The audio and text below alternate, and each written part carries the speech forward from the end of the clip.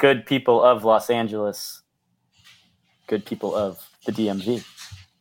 Tonight, via Zoom, via remote land, coming to you from halfway across the country, we got the DRC from the DMV. Douglas Reyes Cerón has joined us on the podcast to talk all things Washington Spirit, all things DC United, all things the culture of DC, and of course, heavy on the Duke Ellington. That's right. It's an all jazz episode. Just kidding. We dip in and out of jazz. We dip in and out of a lot of things. We met Doug down in Atlanta. Some of us have known Doug for a little bit longer. He's a good guy, great ambassador to football for this country and for his city. And we're so grateful for his time here to be another one of our outside the LAFC universe supporters who comes in and kind of helps kick around ideas and learn about away days we all want to go visit and eat Nando's chicken. There you go. Slim, you want to hit him with the warning? Ladies and gentlemen, we're all at home. Random noises from maybe Kobe. Not as loud as usual, but the same profanity. So if you're at work or around children where you shouldn't be listening to profanity, probably a good time to stop listening. Get your peri sauce up, motherfuckers. FCFC.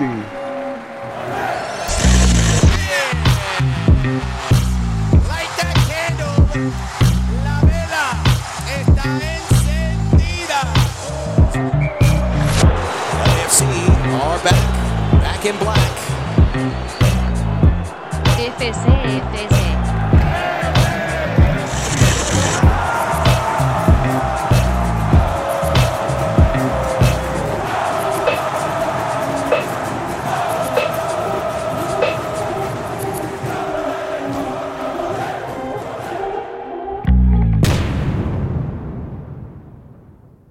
Welcome to the FCFC pod, where two scholars and a dickhead look at the world through a black and gold tinted lens. It's your favorite Korean thickie, Slim. Sitting on the digital screen this evening, under me, as he always should be, is the spicy one, Josh Spice. Power bottom. To my right is the bearded one, the T phenomenon, the Dweez. As Unai Emery once said when he was coaching Arsenal, good evening, good evening, good evening, good evening. Yeah, I could already see what kind of energy Dweez is on today from pre-production. And tonight we have a very special guest, the homie from the other side of the country. We met down in ISC, just, bonded, showed mad love. And, we just kind of wanted him to come on and share a story we have from DC United and the Rose Room Collective, co-founder of the Rose Room Collective, Mr. Douglas Reyes Cerón, on the Digital Webs tonight. What's up, bro? What's up? I appreciate the invite to this thing tonight. It has been an absolute ride, but I'm excited to be here. Yeah, man, we appreciate you jumping on. It's been a long time coming. We've been talking about having you on for a while, but we're glad you could finally pencil us in through with all your footy and college football accolades going on these days. And thanks for fitting us in your media run, Doug. Yeah, on the press tour, Doug. Thank you very much for fitting our little podcast in. Man, this week has been the absolute fucker of a week, and I was just like, "How the hell does this happen? I don't understand."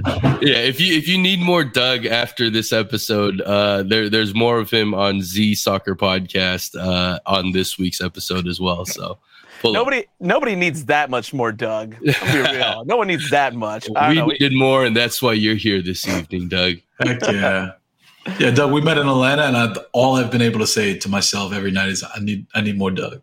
More Doug. So, look, thank God what today's about. Look, thank God for me, obviously, right? I wish I had that kind of ego to actually say that, but no. That was one of the funnest trips I've ever had, meeting y'all in Atlanta. That vibe, that whole weekend was just unreal. Gotta love the South, man.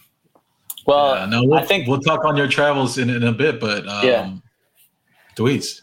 No, I was just going to say, let's get into some more recent football memories a little bit later in the pod. But like in the very beginning of our podcast, Doug, we like to take it all the way back and we want to hear about your very first football memory. Word, sure.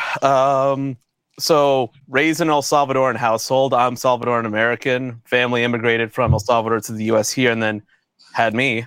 And I think earliest memories was stuff involving 6 years old. DC United came into the fray. They also had a bunch of U.S. national teamers and Salvies as well. Shout out to Raul Diaz Arce. He was the man back in the day. And they were pretty smart to recruit in the area. Had Raul pull up to meet people in the region. He was a rock star in those communities, and that's how my family got pulled into DC United back in the day. I have some photos with those dudes from the first game. So, yeah, 6 years old back in 1996. Before that, there was no Salvadorian national team memories or like playing on the schoolyard or any of that kind of stuff. Like football was kind of a foreign thing to you, even in your home, and then all of a sudden DC United came along? Well, I guess I should add, from the stuff I can remember as a kid, there was, I think, stuff revolving like the World Cup and El Salvador qualifiers that they were a part of. But admittedly, those memories are a little bit hazier for me. I guess the DC stuff is like the first real distinct one I can think of off the top of my head that just dominates my brain. But my family was all in well before I was even born. Like they were following teams like FAS back in the day, back in El Salvador in the motherland. Didn't Rodolfo Zelaya come from FAS? Is that a deep cut for anyone in the El Salvadorian football world? I could be wrong. He might not have. But he was a brief LAFC player. We had one memorable moment between him and Carlos that led to a goal in Real Salt Lake, if I remember correctly. But otherwise, we've been starved of our El Salvadorian contingent. I know we got lots of kids in the academy who've got roots in ES, but so you start going to DC United games pretty regularly, pretty early on. Is that right? Like you kind of like were, even as a kid, I'm not going to miss a game type. Yeah, my family had season tickets, and I was like, oh, this is fun. So started going for it, and we kept going for years up until like, it was like 20. I want to say 2013, 20. No, let's say somewhere in the 2010s. It was after I left for college. Then we stopped. My memory's a little hazy, but it was for a while. And all those earliest games were at RFK Stadium, weren't they? Isn't that where they played up until the new park got built? Yep, my favorite old raccoon's nest. Raccoon's nest. Wait, break that down for people, because were there really raccoons, and did you ever encounter them? Oh, hell yeah. There were. So RFK is like a decrepit snake pit, but it was our fucking decrepit snake pit. We love that shit. That place is now, I think, 70 years old. We probably shouldn't have even been using it back then, but fuck it. That was the only stadium around. And it was famous for the fact that like you could kind of go into even the seats and be like, oh, there's a raccoon right there. There's a bird or some kind of zoo around there. It was there long enough for nature to have taken back its part of the stadium, right? It wasn't just for humans anymore. I appreciate that. I'm pro nature. I'm a nature forward kind of guy. Same here. Maybe someday some of these falcons we let off in the bank will start roosting up in the rafters, and we'll get some live live-in residents at the bank as well. Yeah. I was going to say, at some point, the animals, that's going to be their stadium now. Y'all are just the renters. I approve. Yeah, we're waiting for a Falcon action. I think that's kind of been, and now that we've said it, I'm sure that it'll happen in front of us. But you see this, for Christian Lau, if you're listening, all right, when we talk about the spirit of a stadium, the ghost of a stadium, the beauty of an old decrepit stadium that's your own. If with all this Apple Pay and facial recognition, where will the raccoons go, my guy? Where the hell will the raccoons go? Come on, stop trying to advance. We're moving too fast. We gotta turn it back to a time when you can just include raccoons in the facial recognition. It's like certain ones will be allowed to kind of be, in the mix. Just get a little scanner for the animals that scurry along the planks and keep it rocking. Yeah, y'all can appoint them as club ambassadors and get them their own little lanyards. Come on.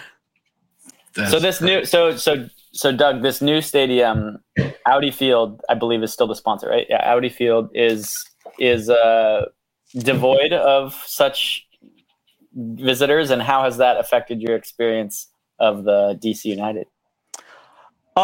It's definitely a cleaner stadium. It's definitely got less animals in there, which I guess I'll generally say is a plus. I do have times where I miss it because it was so easy to tailgate outside the stadium. There's like football fields worth of parking. That's not the case anymore, but it's admittedly a lot easier to reach, and it's way steeper, so you don't have a bad seat in the house. It has its issues, but honestly, I don't really give a shit. Bringing it back to RFK real quick, give us some of kind of your favorite memories of those early years of MLS Dumb. Like on this pod, we've talked to some folks with other supporter groups, but I think you're the first we've had on who's been a kind of a supporter since day one of MLS, since MLS first started, and remembers going to those games.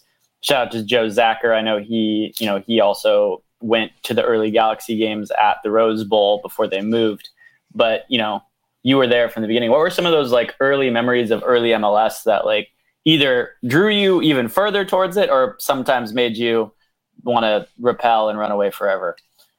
In terms of the earliest days, it was a little bit more of a Wild Wild West show out there.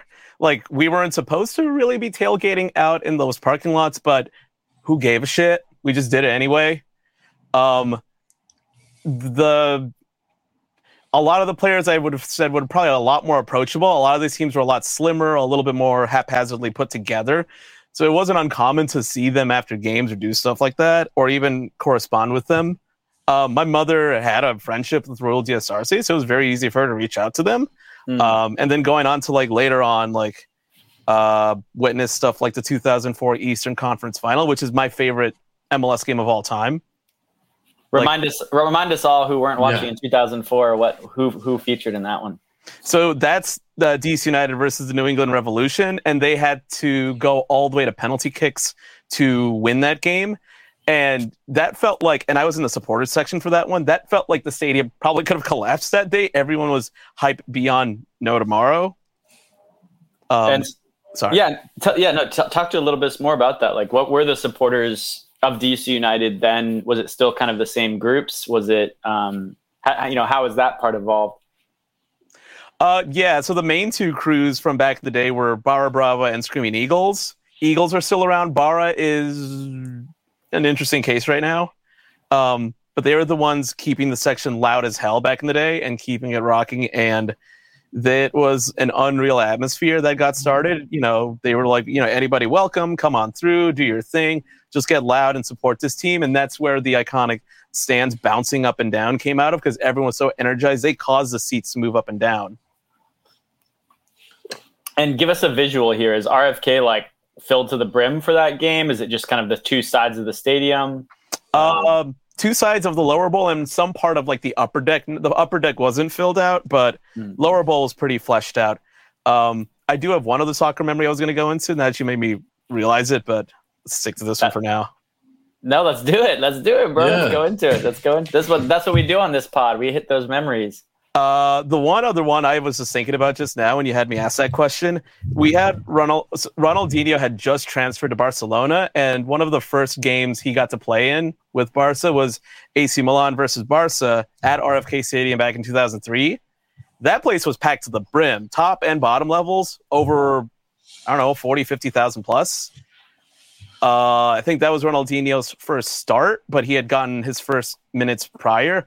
The moment that man came in and started doing his magic, oh my God, that was one of the most unreal scenes I ever did. One man just tearing through AC Milan's defense like no tomorrow, and he put on a show. I still have the program guide from that somewhere in my mess of a house.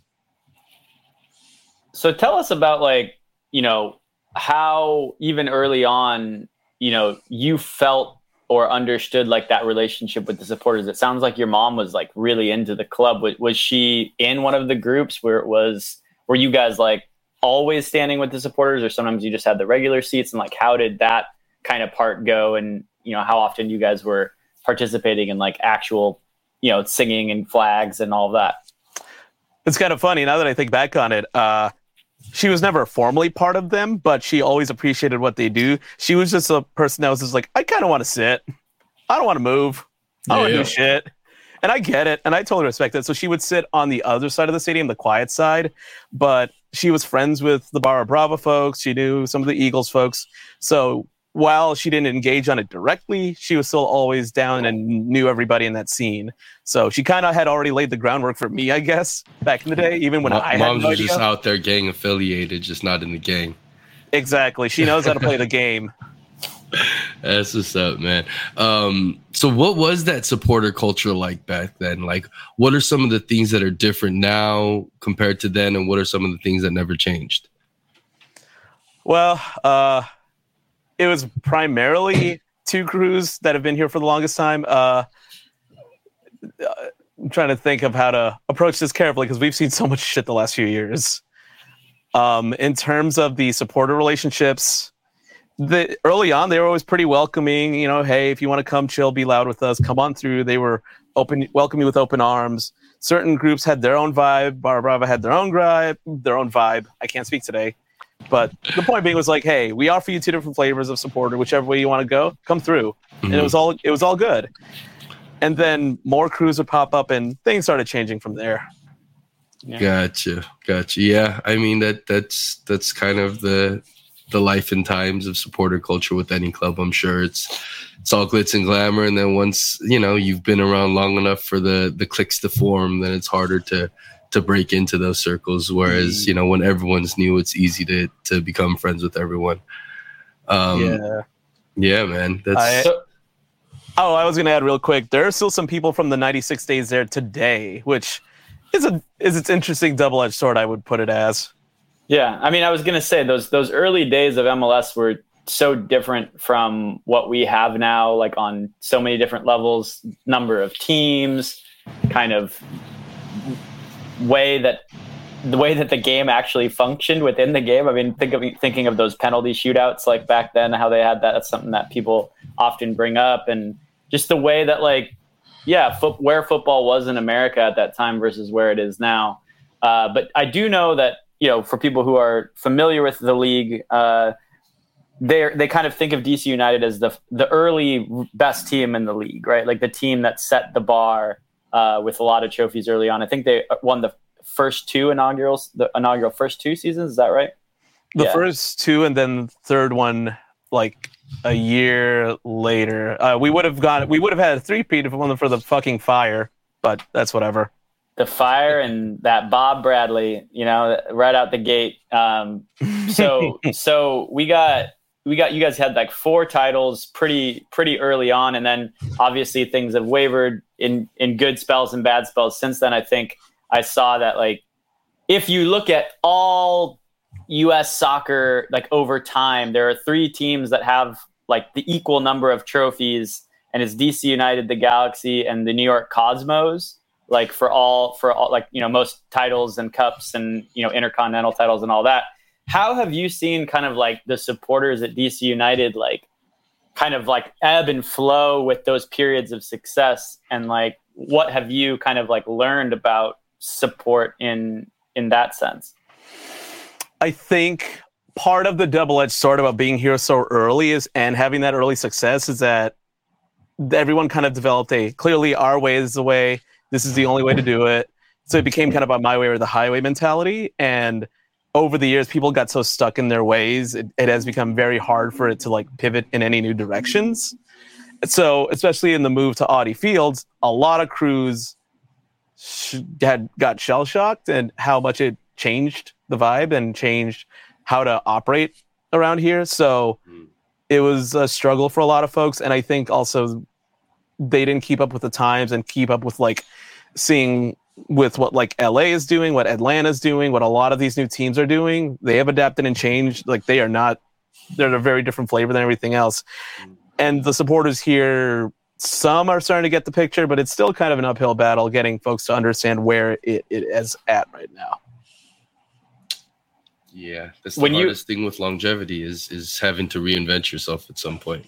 Yeah. When you kind of get into those conversations, Doug, I mean, as someone who was there from the beginning, but sounds like you also sort of like see the light of things that, could change in order to help the DC United supporter, DC United itself, like evolve, or football in the city itself evolve. Do you feel like you can bring like clout to those conversations, or is it just so hard to kind of like talk to the people with the new ideas and the people with the old ideas and like be that bridge? Tell us a little bit about that. I have hope that it can change, but it's going to take a while. There's a lot of things to turn in regards to changing hearts and minds, having some individuals realize, maybe I've been here too long, getting these things turning. We have been very good as of late getting new brains, younger folks involved in the supporter scene. That's kept me really excited with the things I've been developing. And so I feel optimistic about where it's going, but it won't happen overnight. And it's still an uphill battle, even as of this week. Yeah. So tell us about, I mean, to the extent that you want to, like, bring us like up to the moment, up to speed. Like, what kinds of things as of this week are crazy, or like, you know, what is like on Doug's plate like right now? That's to the extent you want to talk about it. You know, obviously we know how that some of that stuff gets dicey, but it's all good. I was thinking about this before I was going to hop on. So they shocked the MLS world when they fired Hernan Losada earlier today, last week. There was a lot of fallout from that because of the sense that like, oh, this man was going to turn a new page, start something different, doing new things. Firing him feels like a step back for a lot of folks. Supporters here didn't take that well, so they launched a protest at the last game versus the Revolution, where they took away all the drums, all the flags, went silent, abandoned the section. And the front office is reacting to that. And it's become a day-to-day thing right now, but it's still a work in progress. And what happened today was recently that, so I produce the Soccer Pod, which is a podcast with Julian Gressel of DC United and Fabian Herbers in Chicago. And they actually asked me, hey, do you want to explain what the hell's going on with your scene? And I was like, sure, knowing what I know, and summarize it all up. And there are more things turning literally by the hour as that goes on. So it's still have some DMs I probably have to open after this call, after this recording. So Josh was just in Paris over a couple of weeks back, and he got to see kind of firsthand the PSG fans let their disapproval be heard about things that had been going on at their club. But now we're talking to a guy who's seeing it happen, you know, with his own club here in MLS. Spice, do you got any things you're curious about and how Doug's sort of managing all this? Yeah, I mean, Doug, you just at the center of the revolution as always, as I see. But no, that's I think that's incredibly powerful. Like for the supporters of DC United to form kind of a boycott, it shows kind of, at least for me looking from the outside, like a really strong unified voice to do something that's probably unpopular, even if the decision was unpopular to let the coach go in the first place. But do you feel like there's a larger cloud and a larger voice that you thought that than you had previously thought after the supporters had made the stance the last game? Are you talking about my own voice or the supporters' voice in a general sense? Supporters' voice in like inside the club and with the club relations. So part of I know the supporters have had their own powerful voice before, because one of the things about being a 96 team is that this is not our first rodeo of having to deal with the front office. There's even there are even past protests that I wasn't even around for when I had stepped away from the scene for a little bit. Like when I was away in college, stuff had blown up beforehand and supporters took action. Even as recently as 2018, there was drama involving different supporters and stuff to the point of supporters going up to the Audi Field opening ceremony. So this is not our first rodeo doing this kind of thing. And for me personally, this is actually my second time in a second straight year doing something like this. Except not for the DC United side. I was involved in a lot of the stuff on the Washington Spirit side, which was a lot heavier because of the subject matter of what occurred at that club. For people, well, sorry, Josh, I was just gonna say, for people who don't know what you're talking about, like what was going on the Washington Spirit side, or kind of remind us. Sure. So at the Washington Spirit last year, former player Kaya McCullough and a few other unnamed players spoke up about the culture of abuse and racism they had to deal with while they were there. And this bombshell report by the Washington Post came out, and it kind of blew up everything going on at that club, and it started the wave of other revelations at other NWSL teams about the kinds of abuse going on. And so we took up our own actions against the owner of the team who had allowed this to go on. I had my own fun incident where I brought a sign that said "Sell the team, Steve," in reference to Steve Baldwin, the previous owner. And that incident made it into the Washington Post and Defector Media. Wow. That's insane. We were following as closely as we could from the Twitter sphere about what was going on, in great support of both Rose Room and also the people fighting for the Spirit players and mostly Spirit management to be held accountable, not the players, but the management to be held accountable for all the horrible action from before. But I know Washington and DC as a strong sports town, as one of the kind of stalwarts of East Coast kind of sportsdom in a lot of different ways. But in terms of you just said, like, this is not a first rodeo. In terms of that kind of protest culture built in, do you feel like that's just a soccer thing? Because I can't imagine, from what I remember from following the NFL, MLB, NBA, I know when it was the Washington football team, now I forgot what the Commodores, whatever, when they were protesting the name of it for forever, that was a protest. But I felt like it was very much a Native American protest, and there was a real lack of at least public support for it. But just this idea that, hey, if things, including not only the horrors of sexual abuse and mismanagement, but also letting go of a coach who's beloved, do you feel like that's ingrained in just the soccer sphere in DC, or is that more of a hotbed for across sports in general? I would say it's a little bit of a mixture of all of the above. I think soccer does allow for more breathing room for those kinds of actions to occur because of how energized supporters get. It's the only sport that literally has things like supporter groups here in the United States. So that already inherently brings out the ability to get your voices out there if something like this were to happen. And then it's because it's Washington, D.C., we are used to having all sorts of activists and people of that kind of and organizers that know how to rally around, take action, do things, learn from others. I know like one of my dudes from one of the other supporter groups is a union organizer, or not a union organizer, excuse me, union member, but he learned a lot of things of that trade. They all kind of learn from each other. You take actions from each other, learn what you can, and it kind of just coalesces around in moments like this.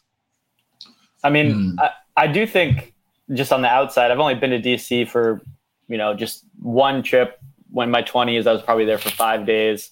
But when I think of DC, it's got to be the hotbed for protests and organizing. And you're talking about the center of power in America in a lot of ways, right? And people speaking out against it, sort of, I would imagine, comes fluent. And I'm not surprised to hear that you guys have some organizers kind of in your midst with the club and in the supporters. We have some. I wouldn't be surprised if most clubs which have strong support around the U.S. don't have an organizer dotted in here or there, a community organizer, someone who's been involved on the protest side. I think Seattle obviously has a rich tradition of that happening too, and I wouldn't be surprised if folks and their supporters have some of that going on. But yeah, when I think of DC, I think of protest culture.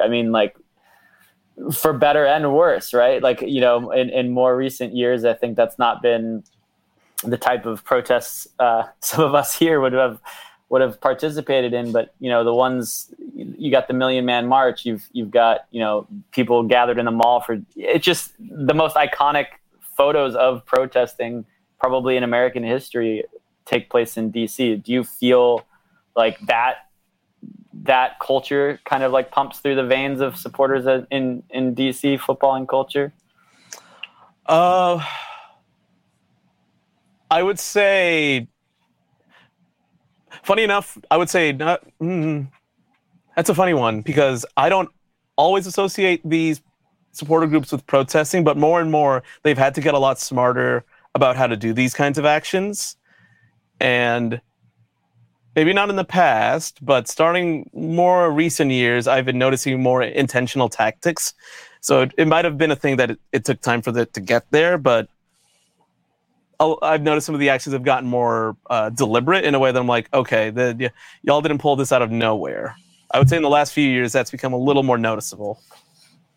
Interesting. And going back to Josh's question, I think the only other sporting like fan group that has that type of ability would be college sports, right? And that kind of is the perfect segue for Doug's other passion, which is college football and its fandom, right? What's the podcast called again, Doug?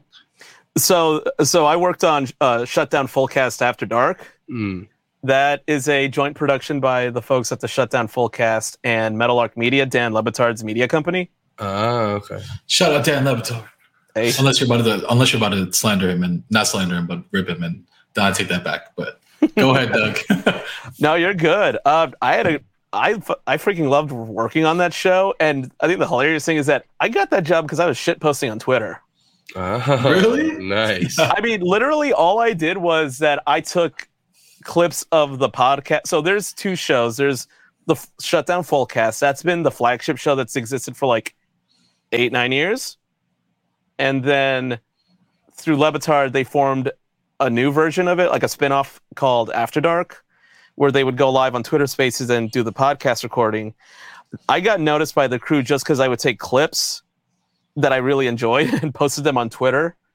And apparently no one else had done that for that show, and they were impressed with it. So they were like, hey, we saw you can video edit and do some audio editing. Do you want to do this? And I was like, sure, fuck it. All right.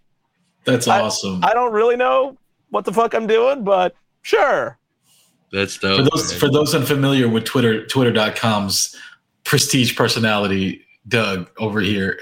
Doug is a fucking menace on Twitter. For a man, you're a scary one because your vocabulary is so extensive and you have good intentions, but sometimes you feel like you want to troll the shit out of people who probably deserve it. And it's a scary, funny thing where I'm just like, I hope I'm just never in this crossroads because Doug will just fucking eviscerate me. No, I would never do that to you. I got you. I got you. Don't worry about that. I don't know, man. I'm just a dude. I'm just some dumbass with a Twitter account. I don't know. I just try to I speak my own voice and do what I can out there. I don't really know how I developed it, but fuck it. It works and it just clicks in this brain that I don't even have a full grasp of sometimes. We're going to go from speaking from yourself to speaking on behalf of some other people in the next segment. But Dweezy, do you have something to preclude that with? No, I was just going to say we love that brain and what it's spitting out so far in the first segment. And yeah, let's take our first break and we'll be back with the next round of Brain with Doug. Brain with Doug. Jesus. I like that.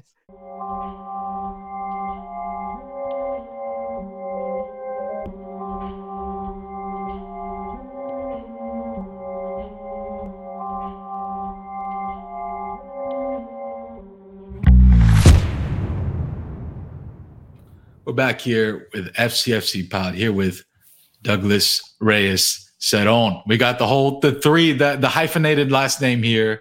We got Doug of the Rose Room Collective here with us on the digital airwaves, and I think it's due time that I brought back my famous segment.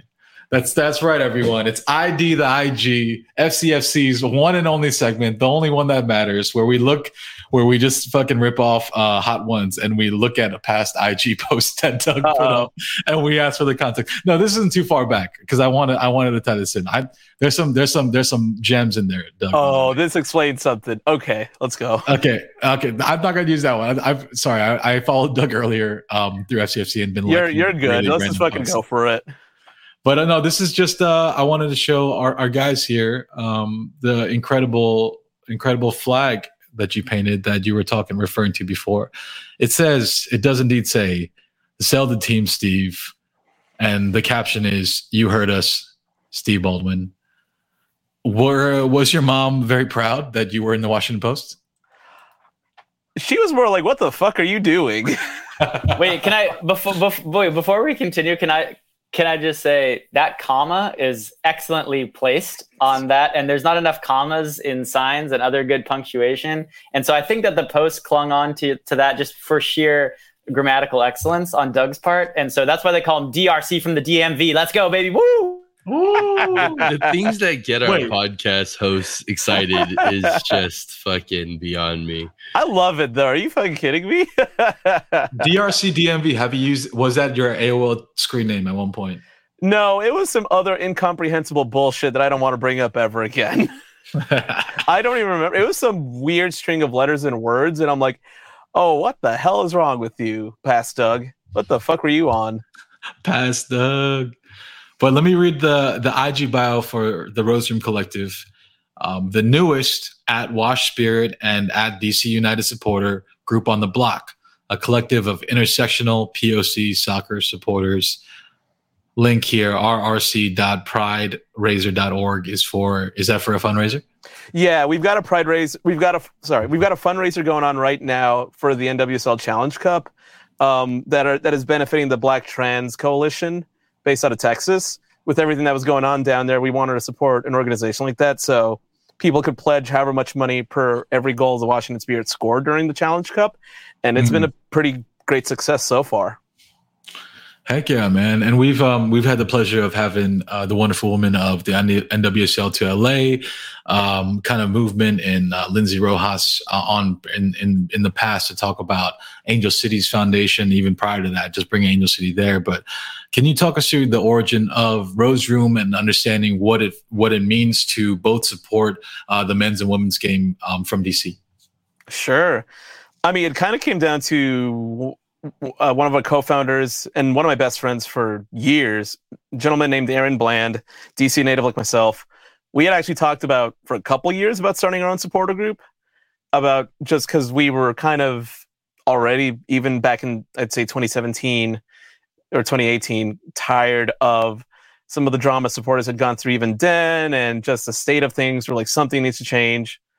But it didn't quite click with us how to go about it until I actually attended ISC and I met a bunch of these folks and realized, and this is kind of common in our part, I think, is that my preconceived idea of what a supporter group held on for a while. And then once I met everybody there, once I met like Jake, once I met Slim, everybody here, I was like, wait a minute. No, it didn't have to be this exact sort of way. We can do it a little differently. And so Aaron and I, over the course of, I'd say it's summer 2020, we really started making this idea really serious. Like we were actually going to fucking go for it this time and put it around non-white supporters in the scene for the two clubs, and recruited a few more people that we knew wanted to take a swing at this, and built it out over the course of, summer 2020 was a really big moment for us. So we realized we should go for it, and led up to, we are going public the month of February 2021. Aaron wanted to do it that month, especially with it being Black History Month and so forth. We're like, let's get it done that month. So Gotcha. what's Sorry, that building process been like? Just from the idea to reaching out to individuals and like seeing the growth of that. How's that been for you?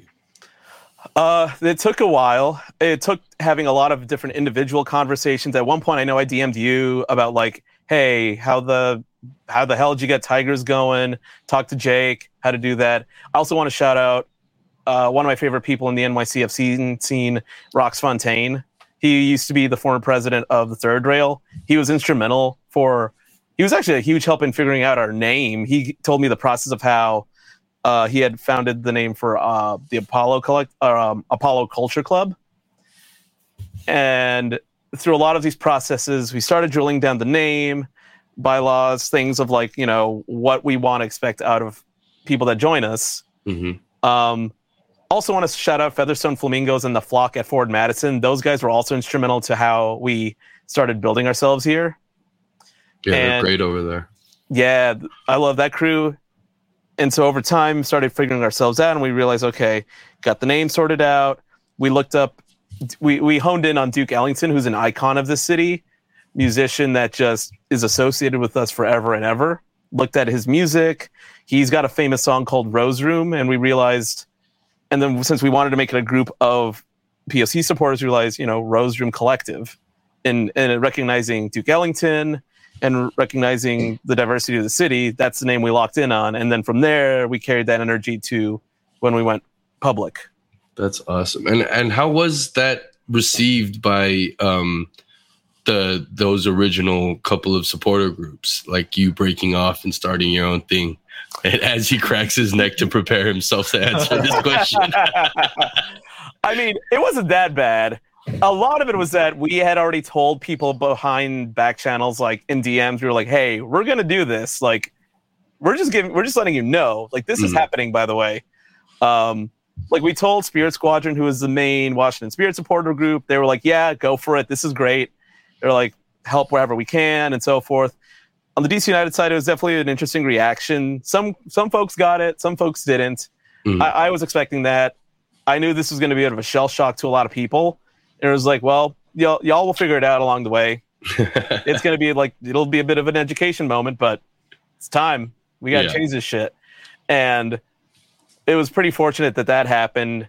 And it turns out it helped also be a catalyst for new folks to like realize, okay, maybe things should change around here.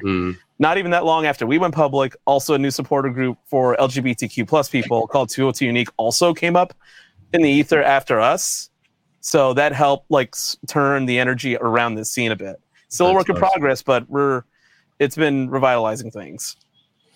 Yeah, and Doug and I we had the great honor and pleasure of being on the Can I Kick It podcast, the video podcast, co-hosted by our dear friend dear friend Grego.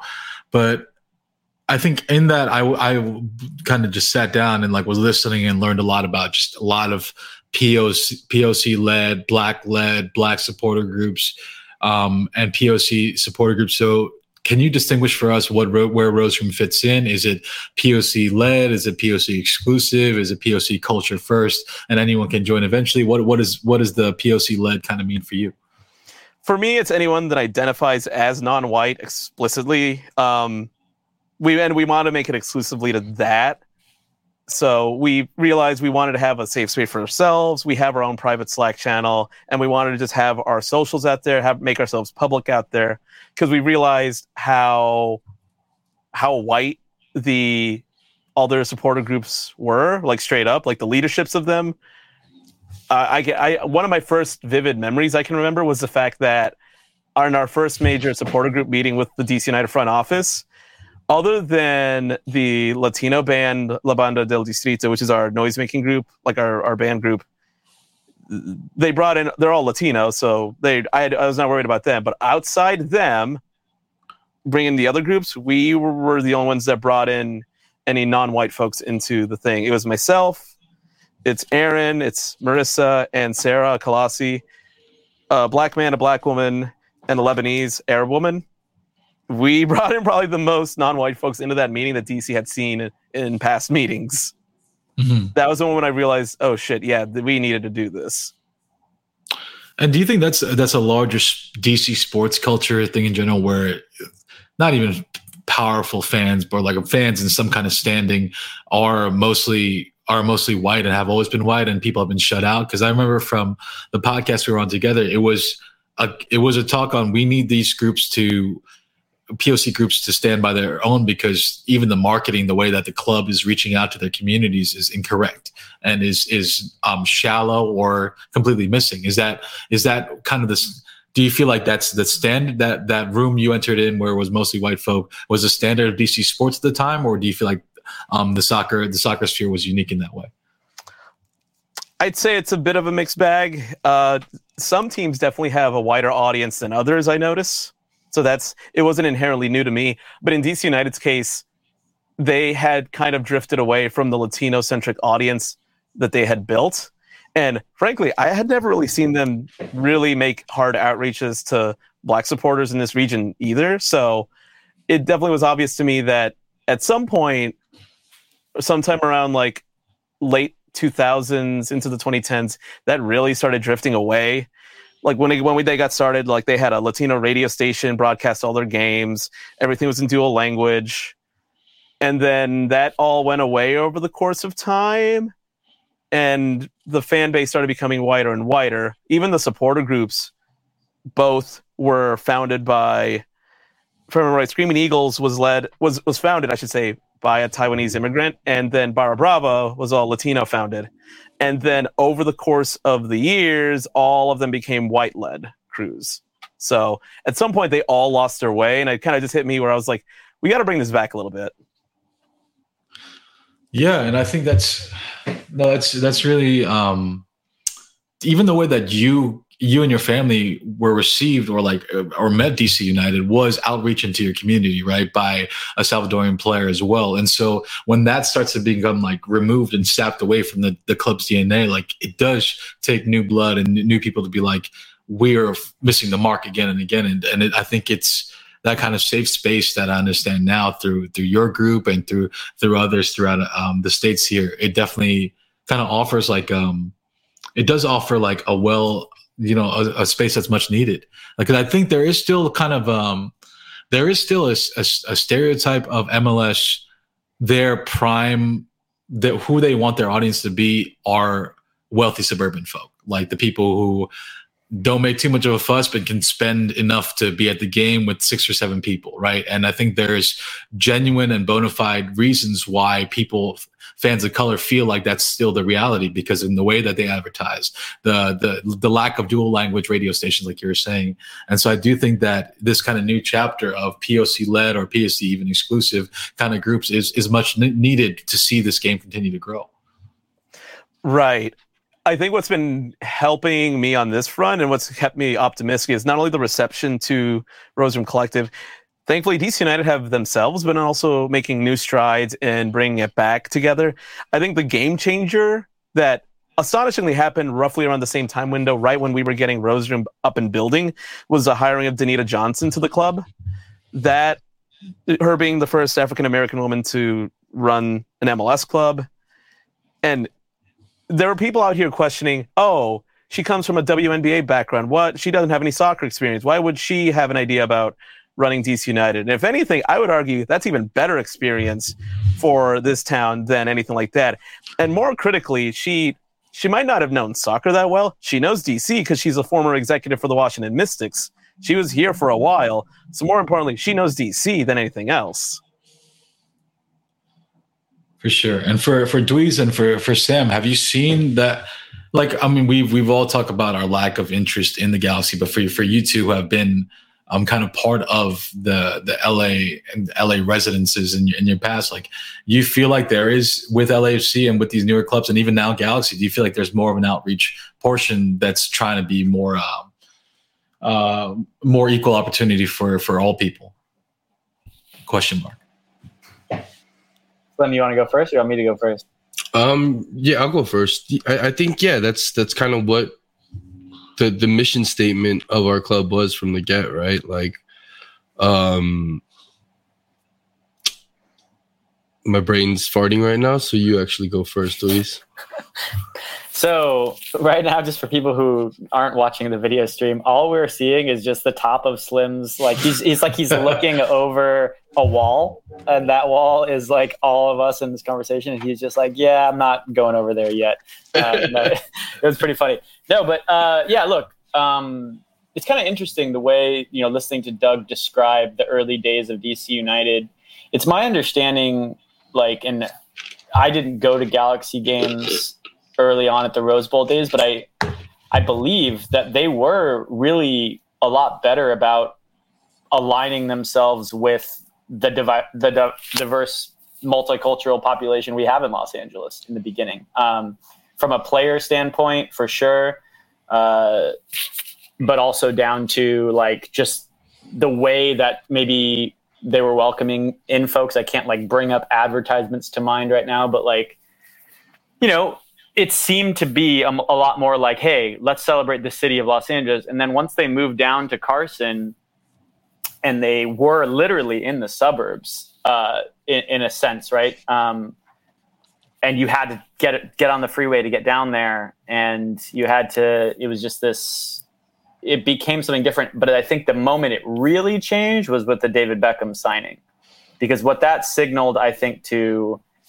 anyone in the Southern California area, and like I think that like you could argue to an extent, like world football has always had this like race has a huge role to play in like the development of the sport throughout the world, and like from everything from far right, you know, racist fans all over the world that we continually hear about and have to deal with like in different countries, to like, you know, folks who want to harken back to like the glory days of like European dominance in football and Europeans inventing it, and the Eurocentrism of like, yeah, like the white born sport, right? And like I think that all of that history and all of that, like the choice to tell that story in certain ways, like happens on a sub level when you bring in a player like David Beckham and you're kind of like introducing him in a certain way, and just the way he was. The first Galaxy game I ever covered, the first soccer game I ever covered was a Galaxy game against Toronto FC when I was a student.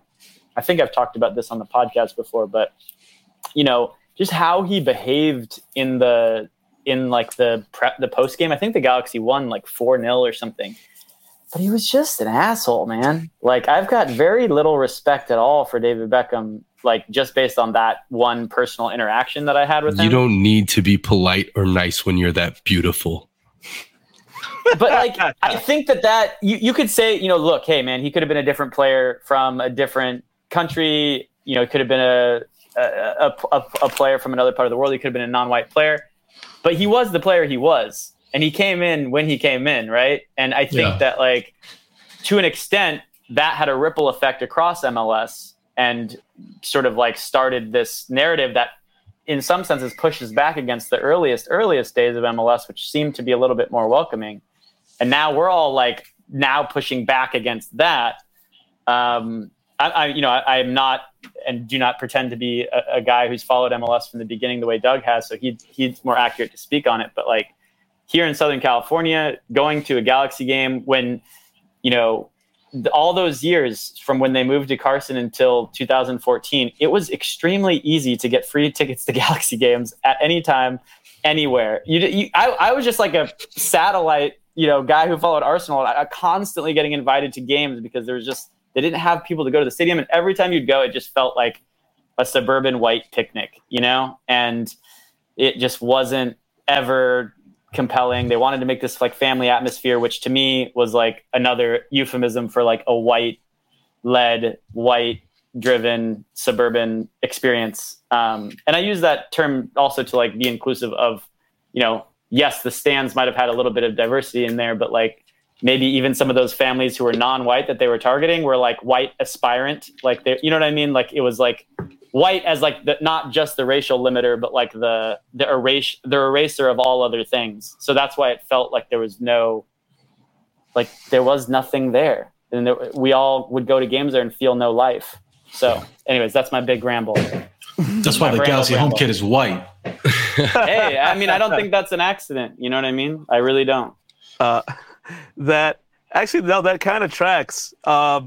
I remember the fact that MLS kind of had this initiative in the 2000s to intentionally go into suburban areas. That's why you saw some clubs build them out there, like Chicago built out in the middle of fucking nowhere, Columbus Crew as well, and some other and the Galaxy, of course. And now that you had me thinking, I didn't think about this element beforehand, but it almost feels like I didn't think about this take before. It feels like the sign when they got Chicharito, that's probably the first touch they've gotten back into that fold since they had Jorge Campos in the original squad back in '96. Like, right. It seems like, and I was just gonna say, you know, they did sign Giovanni Dos Santos like right around the time that LAFC was coming into the fold, but I think that was even in response to like, like they're gonna actually care about like other people in the city, and so they were trying to, completely. You nailed it. Yeah, I didn't quite think about that all that till now, but it's an interesting point to make there. Yeah, Doug, can you? I'm sorry. Go ahead. Oh no! Oh my god! Go back. Edit point. Sorry. Fuck me. These fucking Zoom pods, bro. No, but I was just gonna say, like, it kind of goes back to what Doug said as well with his front office and having someone that understands that community, and that was kind of the blessing in disguise, I think, with everything that started with LAFC. When you see the beginning of that front office forming, it was Rich, who understands LA. It's Pat, who understands a different side of LA. Imad, Marcus, then Ben coming in, and you know, all these people that represented different parts of LA and was passionate about their LA community, and bringing all those ideas together, I think is really what laid a good foundation for us to kind of build upon, and you know, along with that, those people being willing to you know, communicate with each other instead of just telling us what the hell is going to happen. I also think it's important that all those names you just mentioned were non-white people. Yeah. Like, you know what I mean? We still love you too, Larry's. but there was Shout like out Larry, my chosen people. My point is, like, in the front office itself was a representation of the city. Yeah. Right. Like, and it has to be across the board. It can't just be, it has to be on the field. It has to be in the front office, and it has to be in the supporters, and all that has to be singing together if you're going to be an accurate representation of the city. Yeah. And it's kind of the perfect kind of representation of what LAFC and the Galaxy represent. Is this, the white is for sure the color they chose. They want to be the Hollywood side of LA, right? The glitz and glamour and whatever. And, you know, like, it's just like the movie industry right now. Like, unless they're bringing in these little Marvel superheroes from all over the world, like, it's not going to sell anything. But yeah, man, it's just kind of, I know I had a different point in my head when I started this statement, but once again, my brain is not working today, yo. I mean, speaking of the Hollywoodness of it, man, like, I've mentioned this on the pod before, but on par. Oh, wait, sorry. Let me go right back. The Hollywood part of it, meaning like it's all the transplants and people from Connecticut that get marketing jobs, like Josh Spice, in Jersey, LA. Same. I get it. But yeah, all right, yeah, go on. See, I knew there was a point. Jesus, that was a little too focused, I think. It's all right. You worked for the Clippers. You worked for the Clippers, bro. It made sense. Fuck me, dude. Let me say this first and foremost. Fuck the Clippers. But I wanted to also say on the Hollywood tip, like, on par with Beckham for me as an East Coast kid, to see it, man. I want to hear Doug talk about the Freddie Adu of it all. Like, give me a little Freddie take, man, because like Freddie was also on Sports Illustrated at like 15 years old, and we, I think that was the closest I ever became to ever coming to like supporting the U.S. national team, because I've always had Korea to root for. But seeing Freddie Adu, like, you know, just like a young black kid in DC just rocking it at 15, 16 was like such a revolutionary thing. Like, what was the hype around it? What was eventually like what happened to your guys at kind of excitement after Freddie became what he was? But yeah, give me your Freddie Adu take. Man, I mean, at one point I remember I was only mere feet away from him because at a game back in those days, we had an opportunity to like do the thing with waving the flag on the field, throwing some t-shirts in the stands. And I remember Freddie just being like 6 feet away from us, high-fived us all. And I was just like, holy shit, I just high-fived Freddie Adu here. In terms of the hype, that shit was unreal. It was a legitimate thing here. Like, I remember even news stations talking about him and talking about DC United in a way you never saw here. And we're like, holy shit, they're making national waves for this. And then his first game got a lot of attention. But I remember RFK exploding that first goal he scored, which was pretty damn good. In terms of what happened to the kid, that man just entered an absolutely batshit locker room. Some of the people on that team I love, but also they were absolute maniacs that a 14-year-old kid had absolutely no business being around. I'll have to find the tweet one day, but there's an old Alecko Eskandarian tweet from... So Alecko Eskandarian was our former striker. They were on the 2004 team together that won the MLS Cup. And one of the stories was the fact that Dima Kovalenko, the midfielder, was like, hey, there was a time where you beat me in ping pong and I threw a hot pot of coffee at you. Yeah, my bad about that. Like 15 years after the fact, this is who Freddie Adu was around. As a 14-year-old. Yeah, he probably definitely had to make apologies from a therapy session. Oh, no Started calling doubt. people. That poor kid saw some shit back in that team. Oh yeah. I felt bad for him. I was like, I think one of the underrated moments that I'll give him credit to is that he got, when I earlier mentioned the 2004 Eastern Conference Final game, people forget he got, I don't remember if he subbed or got subbed in, but kid took the penalty kick and he made it like cold ice. Got one of the penalties that buried it right into the goal and won us the Eastern Conference Final. People don't forget that he helped win us a chip here, our last one no less. Mm. And you talked about seeing like Ronaldinho and a friendly live. Like, was there? I mean, Freddie was never gonna be the kind of tricker and the player that Ronaldinho was. But did you sense that kind of like buzz and aura around him when they were watching him at RFK? It wasn't Ronaldinho Early days. level. I guess it wasn't Ronaldinho level. Ronaldinho was a whole nother stratosphere, but there was definite hype. And I remember the Bulls being fuller for his first game here because it was becoming legitimately hype. At one point, I remember there was an ad he did for Sierra Mist that he did with Pele, of all people, that was running everywhere. So he was like in the national spotlight, and they were like, the spotlight was on DC United like no tomorrow, where I was just like, what the fuck is going on? We were not used to that shit. Like, it's one thing if you were just big in MLS, but Freddie was making like national stardom, and he was also famous for dating oh my god, I was just talking about this with my brain's now farting as well. He was dating a really famous singer, so that also added to everything else going on. And I'd have to like Google her name in a hot second. Slim is Google. I see him on the Googs right now. He's hopping on. He's hopping on. So I am curious, sort of now thinking about failed Manchester United rejects who have done horrible things throughout the world for the game of football. And so it brings us to Wayne Rooney. What did Wayne Rooney do to like the DC United fan base? Like, did you see an influx of a certain kind of fan at that point? Did it not have any effect? Did it? I don't know. Give us your overall takes on like kind of how that influenced what happened. It definitely drove up unreal amounts of hype. So full disclosure, I've also supported Manchester United. So me personally, I was like, boo. That shit was like, I've joked with other people. I was like, I know people that do like all sorts of, foot and all that stuff in FIFA, or even back in the day would just like put all their favorite players on a roster.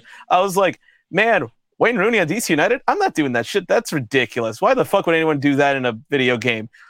Fuck me. He did it in real life. How the fuck was I supposed to know that? I didn't even do that shit in FIFA on the PS2 back then. That highlight is probably the one I see almost as much as I see that Zlatan highlight. Is the one he chases down the ball and kicks it from the middle, and that was insane. That I was there in the stands when that happened, and I genuinely hugged like 10 people I didn't even know. Like, I saw him darting out on my left-hand side. He's going down the field. He does the tackle. I'm thinking, okay, he got him. I can't believe he even got him. He does that kick. It's curling up. It's like the longest 10 seconds of my life. I slow motion as fuck. Slow motion. I'm like, there's no way. Oh my God. And I see Acosta coming in. I was like, oh fuck. He does it. Like blackout at that point. And I'm like hugging like 10 different people. I don't even know their names. I don't know who the fuck you are, but I'm going to give you a hug anyway, because holy shit, what did I just see? Yeah, that was crazy. It's the craziest shit I've ever seen. That's the exact opposite reaction of what we had in the other highlight I spoke of. I know what you're talking about. I'm going to not reference it for y'all's sake. You could have not even mentioned that and just mentioned. What did I say in the last episode, Spice? Koreans love suffering. I want to fucking whip myself, but as the Premier League is more popular than ever in the States, and DC's always been a hotbed for the big Premier League teams to kind of do their friendlies, to roll through, and so you have contingents of huge United fans, small Arsenal fans, big United fans, everywhere you see it.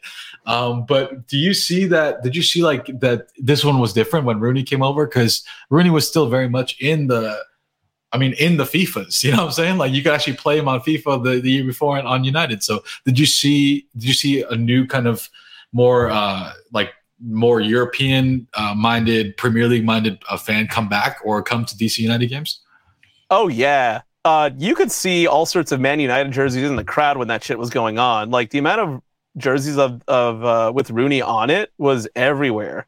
Mostly Man United. I would spot a couple of Evertons around, but in a general sense, it definitely brought out more Premier League fans out because you're just like, holy shit, I can't believe this man is playing right here. It's still the strangest thing to think about that it happened. Nothing will ever, nothing will ever trip me up than when I saw his retirement post and he showed the photos of him in all 4 jerseys, and I'm just like, that man wore this kit. How the fuck? What?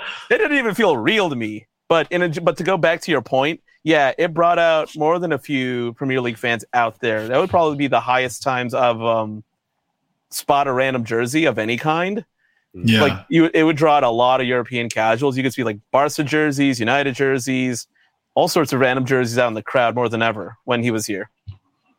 And you as kind of a MLS 1.0 baby, like, do you feel like, when I started following LAFC, it just became like Premier League MLS watch, right? Like who's most likely to have a finishing stint here in the MLS. And then I quickly realized like LAFC is not building themselves up to be that, what the Galaxy were, or even what DC United pulled off by getting Rooney. But where do you see that as part of our league and our game and even your club? Because you've had some really famous kind of European starlets, as they call them, do their one last tour through you guys. Like, do you feel like that's something that you continue on as long as it fits? Like, where do you see that going in the future? It's apparently possible that this could keep going on if these Gareth Bale rumors are possible. I don't know. I'm going to put that as a 10%, but possible. I thought Rooney was 10%. I'm fine with it if it fits the strategy, because for all it's worth, Rooney did a lot here and he worked his ass off. So I was his ending kind of came abrupt, unfortunately, but when he was on one and he contributed a lot. So I don't know. I wouldn't hate it, but I'm like, y'all better find the right dude. Otherwise you don't want deadweight like when Steven Gerrard came over and he was absolutely useless. Mm-hmm. And on that note, no, I'm just kidding. Yeah, that's a good note. Yeah, on that note, absolutely useless. Garbage, fucking trash person. I figured that was a good one for y'all. On that note, we'll take our second break and be back with some tea time with Louise.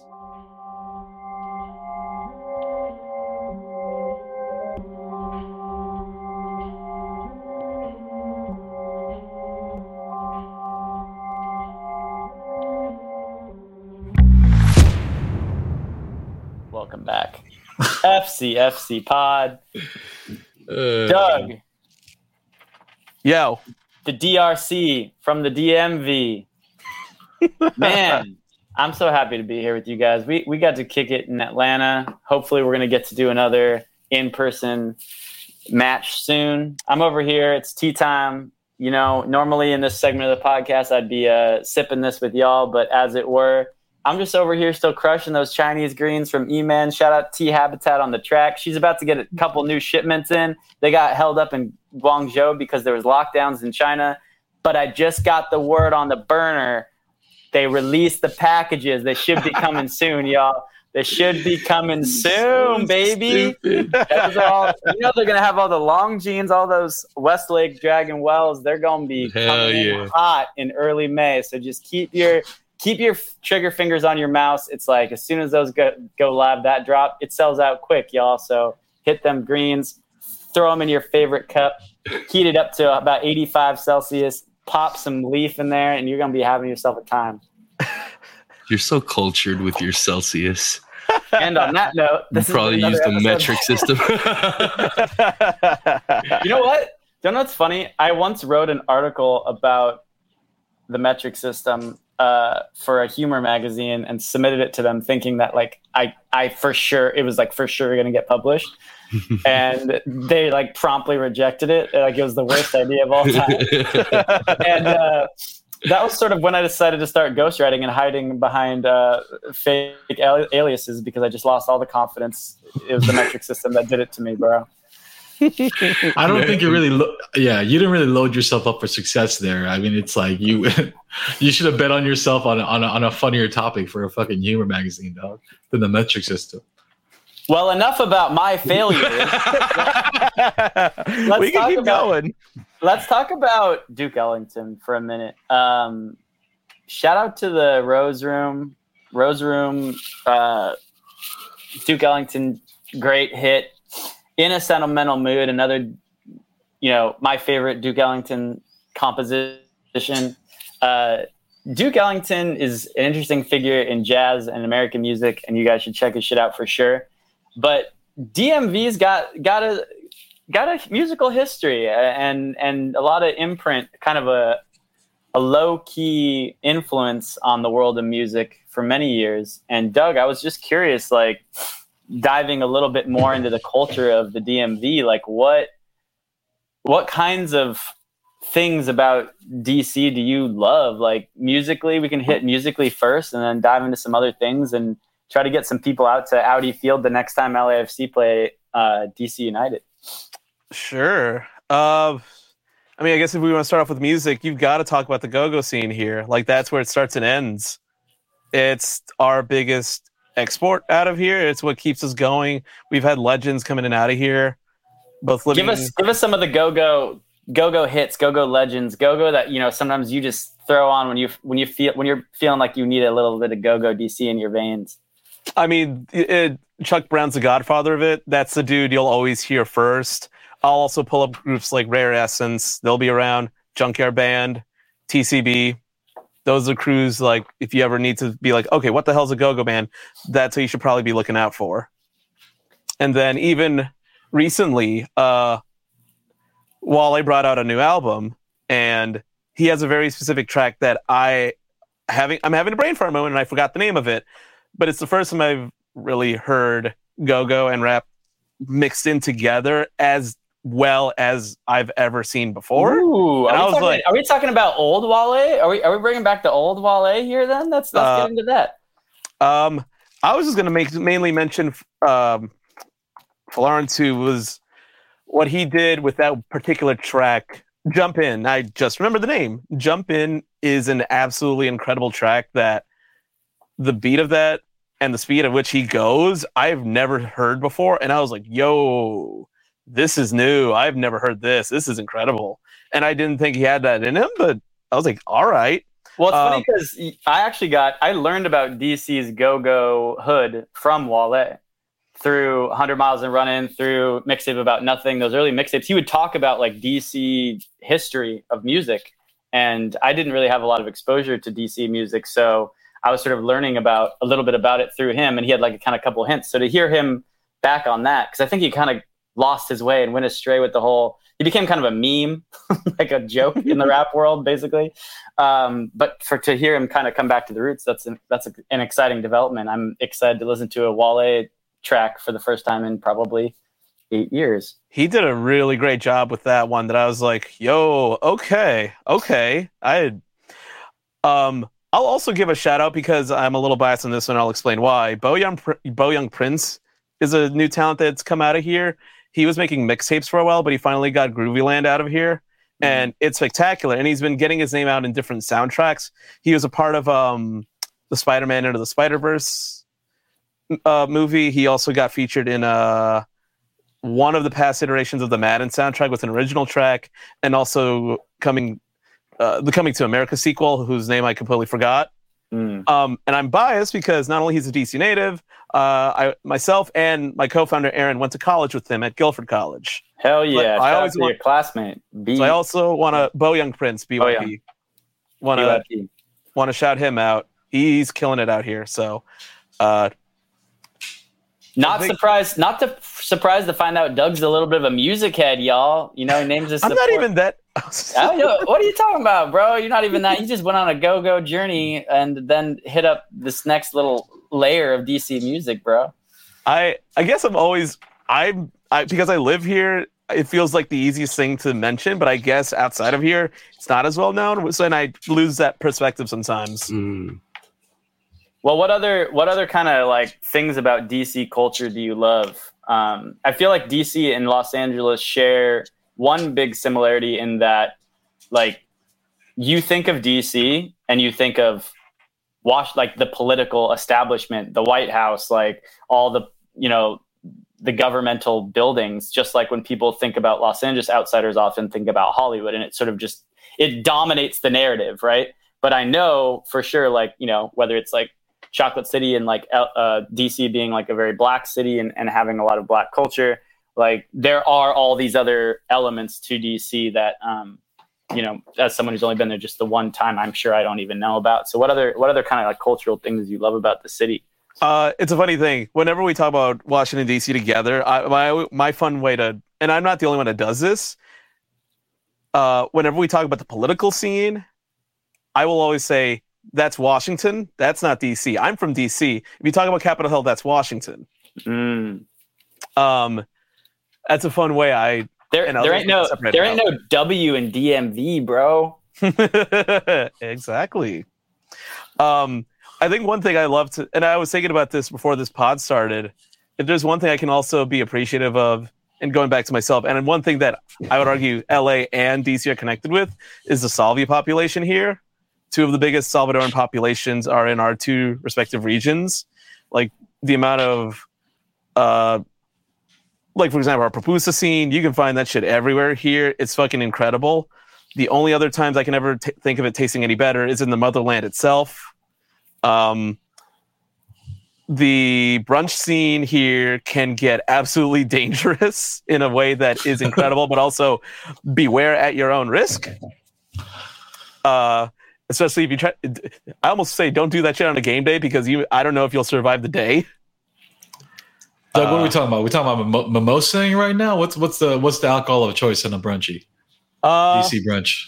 You can find tons of bottomless mimosa stuff here, and that shit will flow when the vibe is going strong, and other stuff. I'm trying to think. I know that another big population of immigrants that our two cities share is Ethiopian population. Isn't there like a pretty massive Ethiopian population in the DC area? Yeah, we've got our selection of Ethiopian spots around here that I cannot recommend enough, and that's also a really nice cultural link we can have here. Even down to there's a brand new fried chicken spot that's been opening, a local chain around here founded by Ethiopian immigrants, and it's some of the best shit I've ever eaten in my life. And I was like, oh, yes, please. Obviously, like this feels like a common thing. Everyone will always mention Ben's Chili Bowl. That's been a staple of the city for multiple generations now. The half smoke, that's our thing with chili on it. Oh, what's the half smoke? What's going on? It's a particular kind of sausage with chili and cheese on it. And you can also get chili cheese fries with it. You should not eat it that often, but when you do, oh, that shit's delicious. And it's Ben's Chili Bowl is an institution that survived here since the civil rights era. Survived the riots here after MLK was assassinated. It was one of the only establishments that survived it on U Street, not far from where I live. And it's been a staple of this area since. But that's always like, everyone will always bring that up in any kind of travel show. So do y'all have a sandwich? Like, do y'all have a namesake or a go-to DC sandwich? I know a lot of the cities across the Eastern Seaboard are proud of a sandwich offering or some kind of carb offering here. I mean, honestly, I would say that's our carb offering. Sandwiches aren't really our thing, funny enough. I was thinking about, like, in terms of food staple, I would almost argue our food staples are probably the half smoke and pupusas here more than anything else. Explain mambo sauce to me. Okay. What was that? This is a great topic. In terms of mambo sauce, it's like it's a tangy sauce. You have to get. People are like, okay, where do you go? You have to get it at any Chinese carryout in the city, like any hole in a wall spot. If you go to any nice ass restaurant, it's a fraud. Don't do it. You gotta. My best advice. There's a particular street we have around here called Georgia Avenue. That's in the Northwest area, around by like Howard University and stuff like that. If you find a carryout anywhere along Georgia Avenue, go there and they'll have dope mambo sauce no matter what.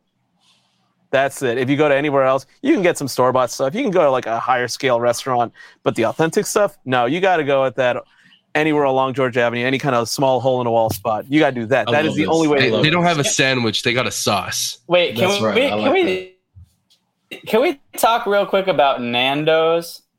Because Nando's South African chicken, peri peri chicken spot. When I went to South Africa in 2010, that shit was like, I fell in love with it. I was obsessed. I brought home like each of the flavors. Like I was like into it. I was eating it like probably like twice, 3 times, 4 times a day. No, I'm just kidding. Like once a day I was hitting the Nando's up in Joburg. But like I came back home and I realized the only Nando's in America were all concentrated in DC. And then, like later, because of Arsenal Fan TV and my obsession with watching all things Arsenal, I hear Troops like kind of using Nando's as like a diss. So I don't know if it's like actually like looked up on or looked down on. What's your take on Nando's? How are we calling it, or how are we rocking it? I think it's fine. I'm not going out of my way to go get it. If you're out somewhere, it's pretty good. It's not a thing. I didn't really know that it was so sought after. That's the thing. They started popping up around here along with like when other gentrification started hitting around parts of the city. So I was like, okay, this spot, it's fine. Sure. And I've eaten there. I was like, no, that's pretty good. And then I look online. I'm like, whoa, people are lusting after this stuff. I had no idea. Yeah, again, I don't know what it's like in the US, but in South Africa, South Africans loved it. I loved it. They were recommending it to me. I were eating it all the time, and it felt like this like treasure. And then I came. There's only really one place in LA that sells South African food. It's called Springbok, and it's in like North Hollywood area. But I don't even know if they have the peri peri. I don't even know if it's on point like that. But peri peri is like the African bird-eye chili for those who don't know. And it's like a very, very specific chili taste. And if you love spicy food, like, you know that there's all these different chilies that kind of offer so many different kinds of spiciness. Nando's is like always like a really specific one to me that we don't really have access to. And when I looked just now at the website, I was blown away. Like there are so many Nando's locations in the DMV. I think there's like, it looks like there's like over 20 locations. And the fact that there's like 0, yeah, there's like a lot. We have a lot. I was going to say, I'm confused. Like how could they have so many there, but like it hasn't really expanded? I think there's a couple in Illinois now. Versus like the last time I looked at this 10 years ago. But like, it's pretty remarkable that there could be that many locations. I'm gonna be real. I have absolutely no idea why that happened. They just blew up around here, and I was like, fuck if I know. I didn't realize that how much people sought after it until, funny enough, there was an NWSL player who plays for OL Reign who came to play the Spirit in a game, and she tweeted about freaking out about the amount of Nando's is here. Jessica Fishlock. She's a Welsh player who tweeted about how much she loves having Nando's back at Wales, and then nowhere else in the USA has them until she came to play the Spirit here, and she was like, wait a minute, oh my God, y'all have so many Nando's, what the fuck? And I saw her freak out, and I was like, I didn't know that was a thing. I just counted the locations, and I want to make sure people understand the concentration of Nando's in the DMV. There are 29 Nando's locations. That's crazy. That's so many. That's so many. I have no idea. I mean, it's fine. I thought it's pretty good stuff. I didn't think there was this obsession over it.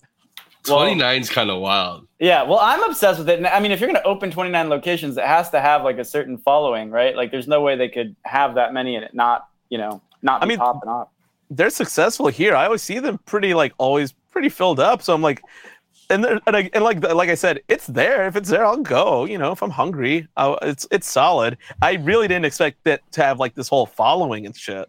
I have a feeling it's kind of like, you know, I bet in the UK and countries with big South African populations or populations of like bigger populations of like West African or South African food, like, you know, there's probably better versions like peri peri chicken dishes that are just like better. And Nando's is more of like the Chipotle of that. And so that's why it's probably like used as an insult. Like you're like the light version. You're not like the soul food, real version of it that's like cooked by like the grandmas in like the little like hole in the wall spot. But since we don't have even that version, like we got to go with Nando's. So anyways, Nando's, come to the West Coast. Yeah, okay. Sorry. I didn't want to turn this into Nando's pod, but this is what happens with TO2s, guys. We're going to dive ourselves deep. Yeah, boy. Nando's sponsor FCFC pod right now. Oh, yeah. We'll take that Nando's. shit. Dude, we're going to start a campaign to bring Nando's to LA. Free Let's chicken. Jeez. Yeah, well, I We're going to personally recommend Nando's. I personally want to come to DC. I like that season 2019 when I think we got a pretty good result there, as I remember. But there was like several LAFC fans talking about going. I think Parquita might have gone. Shout out to Parquita that year. I really wanted to like go check out Audi Field. It's always looked like a good ground, and you know we respect the early MLS, the ways that DC's paved the way, and we also know that Washington Spirit are the defending NWSL champions. Is that right? Hell yeah, they are. And as someone who's now official Angel City gonna go to a game with my season tickets, I'm trying to figure out what the NWSL is all about. Let's go. Your internet be cutting in and out. Yeah, your internet just kind of took a shit in between all of that. Shit. Oh man, really? It's shitting again. It's been shitting a few times today. No, you didn't. I'm spending too much time looking up Nando's things and watching Nando's videos. It's taking up all my internet power. But let's move to time for recommendations. Yes. Josh is done. Josh is done. Reco I'll go first since we're on the food topic. Blossom Market Hall is a new food hall in is it Alhambra? Somewhere in the SGV. But they have a bomb Caribbean spot in there called Caribbean Gourmet. Hit it up, get you some oxtail, get you some beef patty. Yeah, fire. Ooh. I got the next one. The first one was Disney Plus's Moon Knight. I'm fucking obsessed. And if anyone's watched the show and wants to talk about it, please DM me. I want to talk about it. Josh needs friends.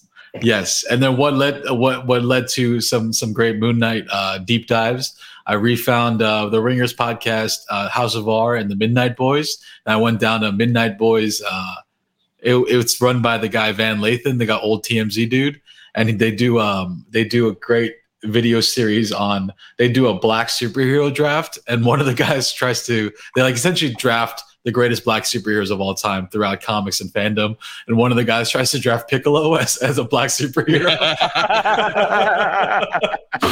I won't ruin the rest of you, but that was just too funny. Great. So, that's amazing. I got to hear them Midnight arguing Boys, about why Piccolo's black. That's great. Oh, that's incredible. Oh, hell yeah. Doug, how about you, man? Yeah. Any random recommendations? I'm not gonna lie. Okay, this might be kind of a tired thing, but I'm like, all right, I get it. Damn, they get it. I also am one of those people that watched the F1 show Drive to Survive on Netflix. Yes. And I'm sorry, that shit is really fucking good, and it's got me now watching Formula One. I know. I can't believe another sport I have to wake up in the middle of the night for. God This is damn it. bullshit. I already hate doing this for a soccer team. At this point I fucking hate anyway. So I'm like, but why now? But So if Lewis Hamilton Glory Man United. Hamilton Buys Chelsea? Hamilton buys Chelsea as an Arsenal fan, a lifelong Arsenal fan, is he just going to run him into the ground like I think he is? No, I think he likes money too much. He likes money too much. Lewis Hamilton is no fool. He knows not to give up that much money for something like that. Yeah, you can't fake that accent for that long by being a fool. Oh man. Yeah. So wait, who's your F1 team? I haven't decided. I'm still It's kind so of hard. It's hard. There's certain teams I am like kind of leaning towards, but I haven't really decided, and I'm still not sure yet. I am admittedly the two teams I think I'm leaning towards are Haas and McLaren. Come to the McLaren side, bro. I'm like they've got a good combination between Ricardo and Norris. Like those Ricardo's dead. They got to get rid of him in a year or two. That's the thing though. I really like that dude, but damn, he's got to do better. Otherwise, he's kind of screwed. And then, F1's so fun. and then I don't know what it is. That dude, Gunther Steiner, that runs the Haas team. That dude's a I love character. Gunther. I love Gunther. I love that man. So that's why I'm kind of like, and when they brought back Magnussen, and getting rid of Mazepin, it made that team instantly more likable. Yeah. Bring back Cyril. Yeah, Oh, man. Cyril is the sauce on that. Come A on. little spicy. He's a peri peri Frenchman. sauce. Yeah. He's a very sauce. Oh no. What about you, Dweez? What's your rec for this week? Go to Nando's. No, I'm just kidding. So I got a two-parter. It's both music, both related to the DMV. Part one, yeah, obviously listen to Duke Ellington, but if you want to kind of tie one of my favorite renditions of In a Sentimental Mood, as well as the famous one with John Coltrane, is a version that's sung by Natasha Agrama, who's a jazz singer here in Los Angeles. Kind of came up through the low end scene. The version she does has George Duke on the pianos and Stanley Clarke on the bass. So it's just a collection of current jazz legends doing a DC born and bred classic from Duke Ellington. And then my other recommendation is, from the Virginia side of the DMV, Pusha T dropped a new album, y'all, and it's almost dry. Like, look, I'll admit it. We got to shout out to Benny Blanco, my cousin, who loves Pusha so much. Yes, over the years. Stop selling cocaine. You got to start again if you want to listen to this album. No, what's interesting, like this time around, I was not ready. Like, I was just like, am I really ready to listen to another Pusha album talk about the same thing he's been talking about for 20 years? And then I read an interview that he did, which he said, I've been making the same album for the last 20 years, and he's just getting better and better at making that album. So it's actually really good. And so, like, in a twisted, perverse way, like, only talking about one thing is actually getting narrower and narrower down to, like, perfect. So yeah, he's Japanese with his raps, bro. He's just perfecting the same fucking exactly. He's making the same bowl of rice every fucking day. Exactly. So, just look at it as that if you can't handle the references. But if you can't handle the references, you can get a lot out of them too. So there you go. Pusha T, It's Almost Dry, DMV stand up. You already know what it is. And on that note, this has been another episode of the FPC pod. What the hell just happened to my mouth? Damn. We were having a bad. I know I'm at a bad night too. It's a Tuesday night, y'all. We're not. Yeah. You know what? Fuck you guys. Bye. I'm having a great night. FCFC. FCFC. FCFC.